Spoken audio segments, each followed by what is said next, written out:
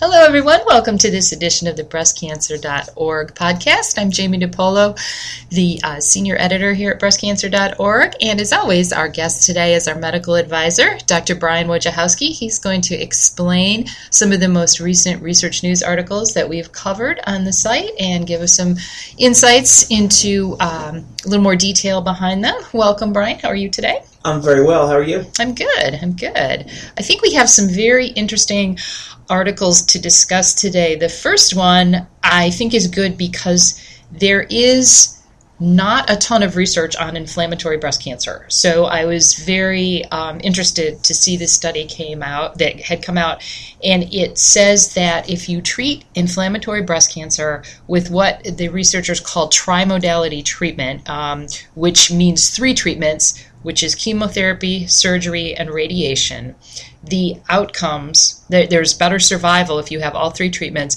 compared to only treating inflammatory breast cancer with 1 or 2 of those treatments. And so I was hoping you could explain for us, first of all, why chemotherapy comes first when you treat inflammatory breast cancer, and also talk to us a little bit, just in case everybody doesn't know, what exactly is inflammatory breast cancer and how would that be considered different from invasive breast cancer? Okay. Well, inflammatory breast cancer is a type of invasive breast cancer. Oh, it is. Oh, sorry. But it's a little different in terms of how it behaves and how it presents. The main feature of inflammatory breast cancer is skin involvement, and it is said that the skin looks sort of like an orange peel. Okay. Yeah, and it's often not a discrete lump, but more diffuse involvement of the skin and breast.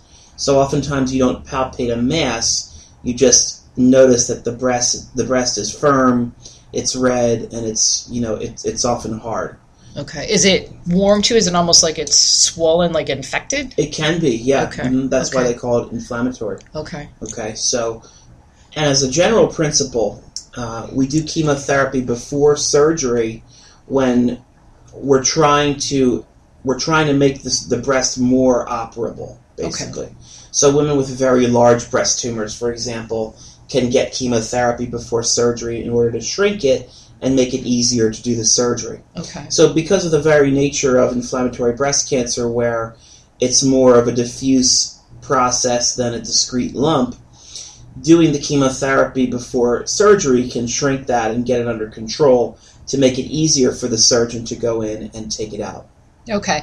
And then if I'm understanding right too, surgery to treat inflammatory breast cancer is almost always a mastectomy, correct? There's no lumpectomy because there's no lump. There's no lump, exactly. Okay. It's diffuse involvement, so we always do a mastectomy. Okay, and then the radiation is to zap any of the remaining cancer cells behind. Right, because inflammatory cancer, besides being a diffuse process where it involves a lot of the skin and soft tissues, is also very aggressive and tends to come back more often than run-of-the-mill cancers. So you really want to hit it with every modality that you can, including hormone therapy afterward, or Herceptin therapy if the patient's cancer is HER2 positive. Okay. And so if somebody gets diagnosed with inflammatory breast cancer and the particular person's doctor only recommends, say, chemotherapy and surgery, it makes sense for somebody to ask why, correct? Because it sounds like using all 3 treatments is really the best way to go, and that is the standard of care. It really is the standard of care for inflammatory breast cancer and has been for quite some time. Okay. So if a woman is not getting all 3, there really better be a very good reason. Okay. Like some sort of medical contraindication, that she can't get chemo or she can't get radiation. Okay. Because as this study shows us, there's good reasons for not getting the treatments, such as comorbidities and other medical problems that preclude it, and there's bad reasons, such as socioeconomic status or insurance. Okay. Our second study I thought was interesting because I had never read anything about this before. There were 2 studies that looked at a relationship between moles, which doctors apparently call nevi. A single is a nevus. I learned a lot when I was reading about this study. And they are linked to a higher risk of breast cancer.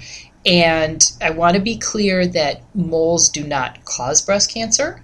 It really seems to be that having a lot of moles is linked to having more estrogen in the body, which can also be linked to breast cancer. So to start, Brian, for those of us who have a lot of moles and or freckles, can you tell us the difference between a mole and a freckle so people aren't freaking out? So a freckle is a flat pigmented area on the skin. Okay. And a mole is, generally speaking, a raised area with a distinct border that you can feel when you run your finger over it. Okay. And it's moles that generally can progress to, skin cancers and not freckles. Right. Okay, yeah, because I learned that too, that moles are, if you have a lot of moles, you have a higher risk of skin cancer too, because they can become cancerous. Right. So there were two studies. One was a French study and one was the Nurses' Health study. And the French study showed that the link between having a lot of moles and a higher risk of breast cancer was only in premenopausal women. The Nurses' Health study was only looking at white women, so there were some sort of limitations to these studies, correct? That's true. They were limited in their scope. However, they were prospective studies, so based on that, they are relatively strong. Okay, and can you remind us again what a prospective study means? What does that mean? Prospective study is when you take, for example, two groups of women, one with a lot of moles, one with no moles, and follow them over time looking for differences of a particular outcome. Okay. And that's generally considered the strongest study design, as opposed to a retrospective study where you're starting after the fact, after all the outcomes have already occurred, and you're looking back in time. Okay, so yeah, so a retrospective study in this case would be women were diagnosed with breast cancer, and then the researchers went back and looked at how many moles they had. That's right, and by doing it that way, you introduce more opportunities for bias, and therefore the validity of the study is in question. Okay, and so as we were talking, the strongest point from these studies is that we don't want people to get very, very concerned if they have moles, because moles don't cause breast cancer, correct? But they seem to be an indication of higher levels of estrogen, correct? Mm-hmm. And so is it that the estrogen is causing more moles to form? Is that... Well, I don't think we know for sure, but that's what these studies seem to suggest, that higher levels of estrogen are associated with more moles. Okay. And higher levels of estrogen, can cause hormone receptor positive breast cancer to develop and grow. So that's where the concern is. Exactly. But ultimately, it sounds like we're not quite sure how this could all fit into any sort of risk assessment yet because it's so new. Yeah, women who have a lot of moles shouldn't get worried at this point because there's really nothing actionable for them here. Okay. It doesn't mean that they have to get mammograms more frequently or anything like that, because we just don't know that yet. We don't have that data. Okay. We don't really know how to apply this information, and I think a lot more studies have to be done before women who have a lot of moles are treated any different from any other woman. Okay. So the same guidelines apply to women with more moles that apply to any other woman in the general population. Okay, just somebody with an average risk of breast cancer. Exactly. So. Okay, well that's good to know. Mm-hmm. Now we had another study that was looking at women with abnormal BRCA1 and BRCA2 genes, and the researchers found that if these women were diagnosed with breast cancer, women with an abnormal BRCA1 gene who had their ovaries and fallopian tubes removed were more likely to survive the breast cancer. And it was interesting to me that the protective effects of the surgery were found primarily in women with the abnormal BRCA1 gene as opposed to the abnormal BRCA2 gene. There were two studies, so there was that one that found that result of the benefit, but then there was another study that found that women who did have this protective surgery, their quality of life was affected because you immediately get thrown into menopause, you're premenopausal women, and all of a sudden you may have sleeping problems, you may have problems thinking and remembering, you may have hot flashes, you probably do, and there may be problems with sexual function. So Brian, if you could talk a little bit about the differences between having an abnormal BRCA1 gene and an abnormal BRCA2 gene and what what that means for an individual woman, like what she may want to consider. Yeah, so everyone has a BRCA1 and 2 gene. It's when they are abnormal and there's genetic changes to those genes that a woman's risk of breast or ovarian cancer goes up considerably. Now, in this study, the benefit was seen mostly in women with BRCA1, and that could be because, generally speaking, women with BRCA1 are at higher risk of breast cancer anyway.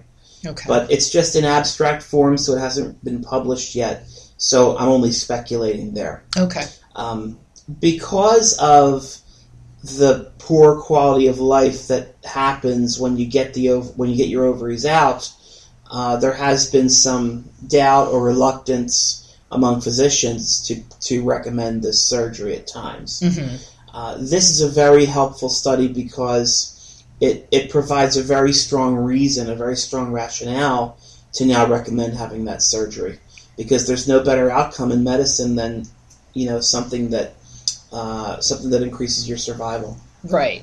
And we should point out that these women with the abnormal genes were already diagnosed with breast cancer.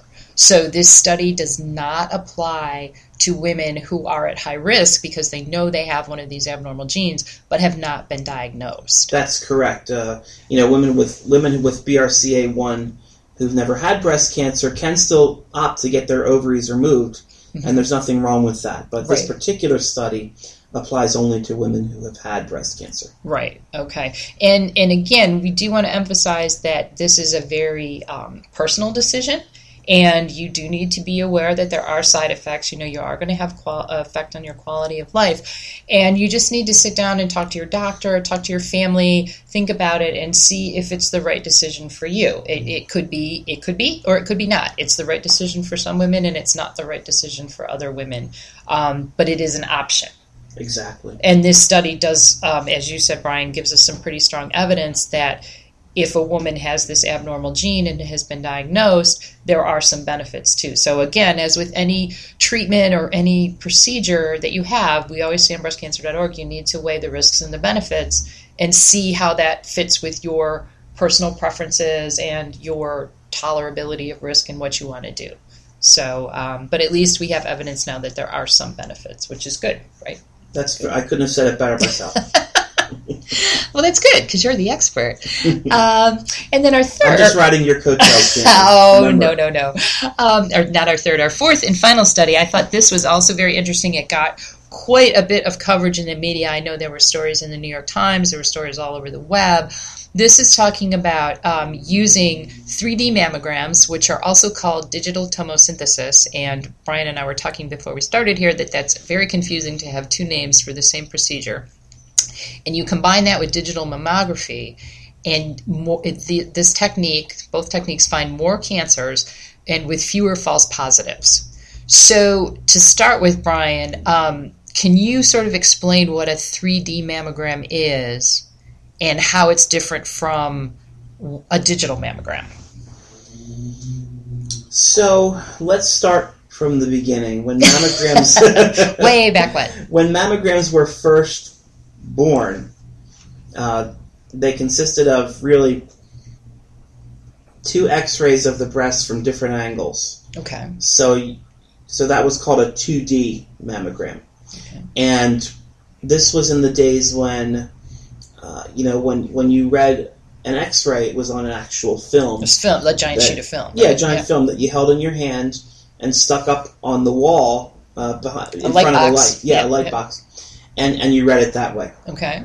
So fast forward decades into the future, and you had the development of digital mammography, where instead of putting the X-ray picture on a piece of film, you put it on a computer image. Mm-hmm. So the radiologist could manipulate that image. He could zoom in or zoom out, and you could change the brightness of it, that sort of thing. Okay. And it improved on the accuracy. Yeah. So 3-dimensional mammograms are basically looking at the breast from 3 angles. So you have that additional dimension. Okay. And of course, because it's 2014, they're digital. You know, they're not. It's not the old film mammography. Right. So it actually takes more images of the breast. Yeah, and therefore you get a little bit higher radiation exposure. Okay. Okay. But we know beyond a shadow of a doubt that this technique leads to less false positives. Okay, and that was going to be my next question, can you just sort of give a brief synopsis of what a false positive is? Yeah, a false positive is basically when they find something on the mammogram that looks concerning and you get a biopsy and it's benign. Okay. So, and it's usually stressful because I've had them, and you get called back, and you're wondering what they saw. Are they going to see it again? Are they going to tell me I've been diagnosed with cancer? So it is stressful, and you may have to have another scan. You may have to have a biopsy, which is surgery. Mm-hmm. You may have to have several more visits. So I can see why false positives are a problem. Yeah, it's extremely stressful. Mm-hmm. Mm-hmm. So it decreases the rate of false positives, and it detects more cancers than conventional mammograms. Okay. And those are two really important advances with this technique. Absolutely, because the false positives too, and if people are regular readers of our website, there's been some controversy over mammograms. Do all women need mammograms? And invariably people point to either false positives or over treatments as the problem with mammograms, because they're finding things that either look suspicious and aren't, they turn out to be fine, or they're finding things that don't need to be treated. So in a sense, this is kind of improving on mammograms. Right? Exactly. It's a step forward. It's a better mammogram. Okay. No doubt. But it's also my understanding too that they're available at a lot of places, but not everywhere. So if you happen to live in an urban area with university hospitals, teaching hospitals, research hospitals, you could probably get a digital 3D mammogram if you wanted one. And add affluent communities to that list. Okay. Yeah. Okay, because they are more expensive. Mm-hmm. Mm-hmm. Right. Yeah, it requires more of an upfront investment from the hospital. Okay. Yeah. So, but if you, say, lived in a very remote area that perhaps wasn't as affluent, you're probably not going to have this piece of equipment at your local mammogram center. Yeah, you would probably have to travel a considerable distance. Okay. So let's talk about that. Do you think that every woman needs to have a 3D mammogram? I don't think so. I don't think we have enough information on what are the long-term outcomes. Now, we know it's a slightly higher dose of radiation. Mm-hmm. Most doctors are not concerned about that because it's still a very low dose. Mm-hmm. But still, we don't know the long-term impact of that. We also don't know if it changes any particular outcomes. Say, do women who have 3D mammograms have a better survival than women who have conventional 2D mammograms? Mm-hmm. So I would not say that women listening to this podcast have an imperative that they absolutely have to go get a 3D mammogram. Okay.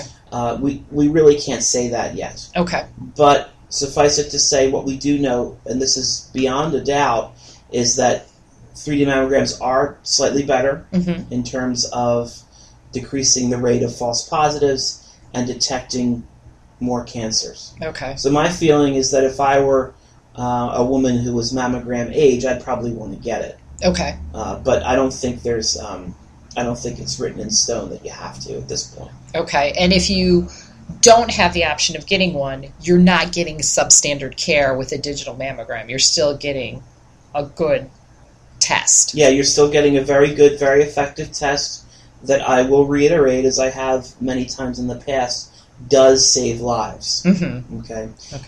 We know that there are a lot of false positives associated with mammograms, mm-hmm. but women's lives will be saved by getting mammograms. Okay. So to me, it's still that is the most compelling argument that mammograms are good and should be done routinely. Mm-hmm. From the age of 40 on, annual mammogram.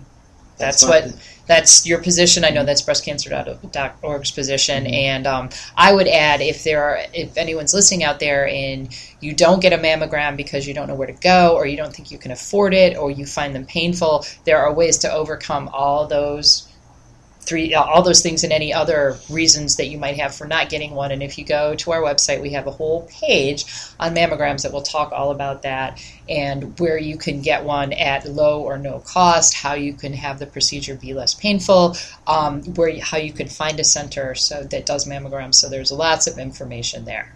And I guess we'll wait, too, to see if there's more research that comes out. And ultimately, if it turns out that 3D mammograms do have better outcomes, then it seems like probably everyone will be switching. I mean, it sounds like a lot of hospitals are getting the equipment because, as you say, it is better, and people want to have the best care possible. Exactly, yeah. All right. Anything else about that, Brian? I don't think so. All right. Well, thank you so much. This is always a very informative podcast. Thank you for stopping in. We thank everybody for listening. And we'll probably be back again next month with another breastcancer.org research newscast. Thanks, everyone, for listening.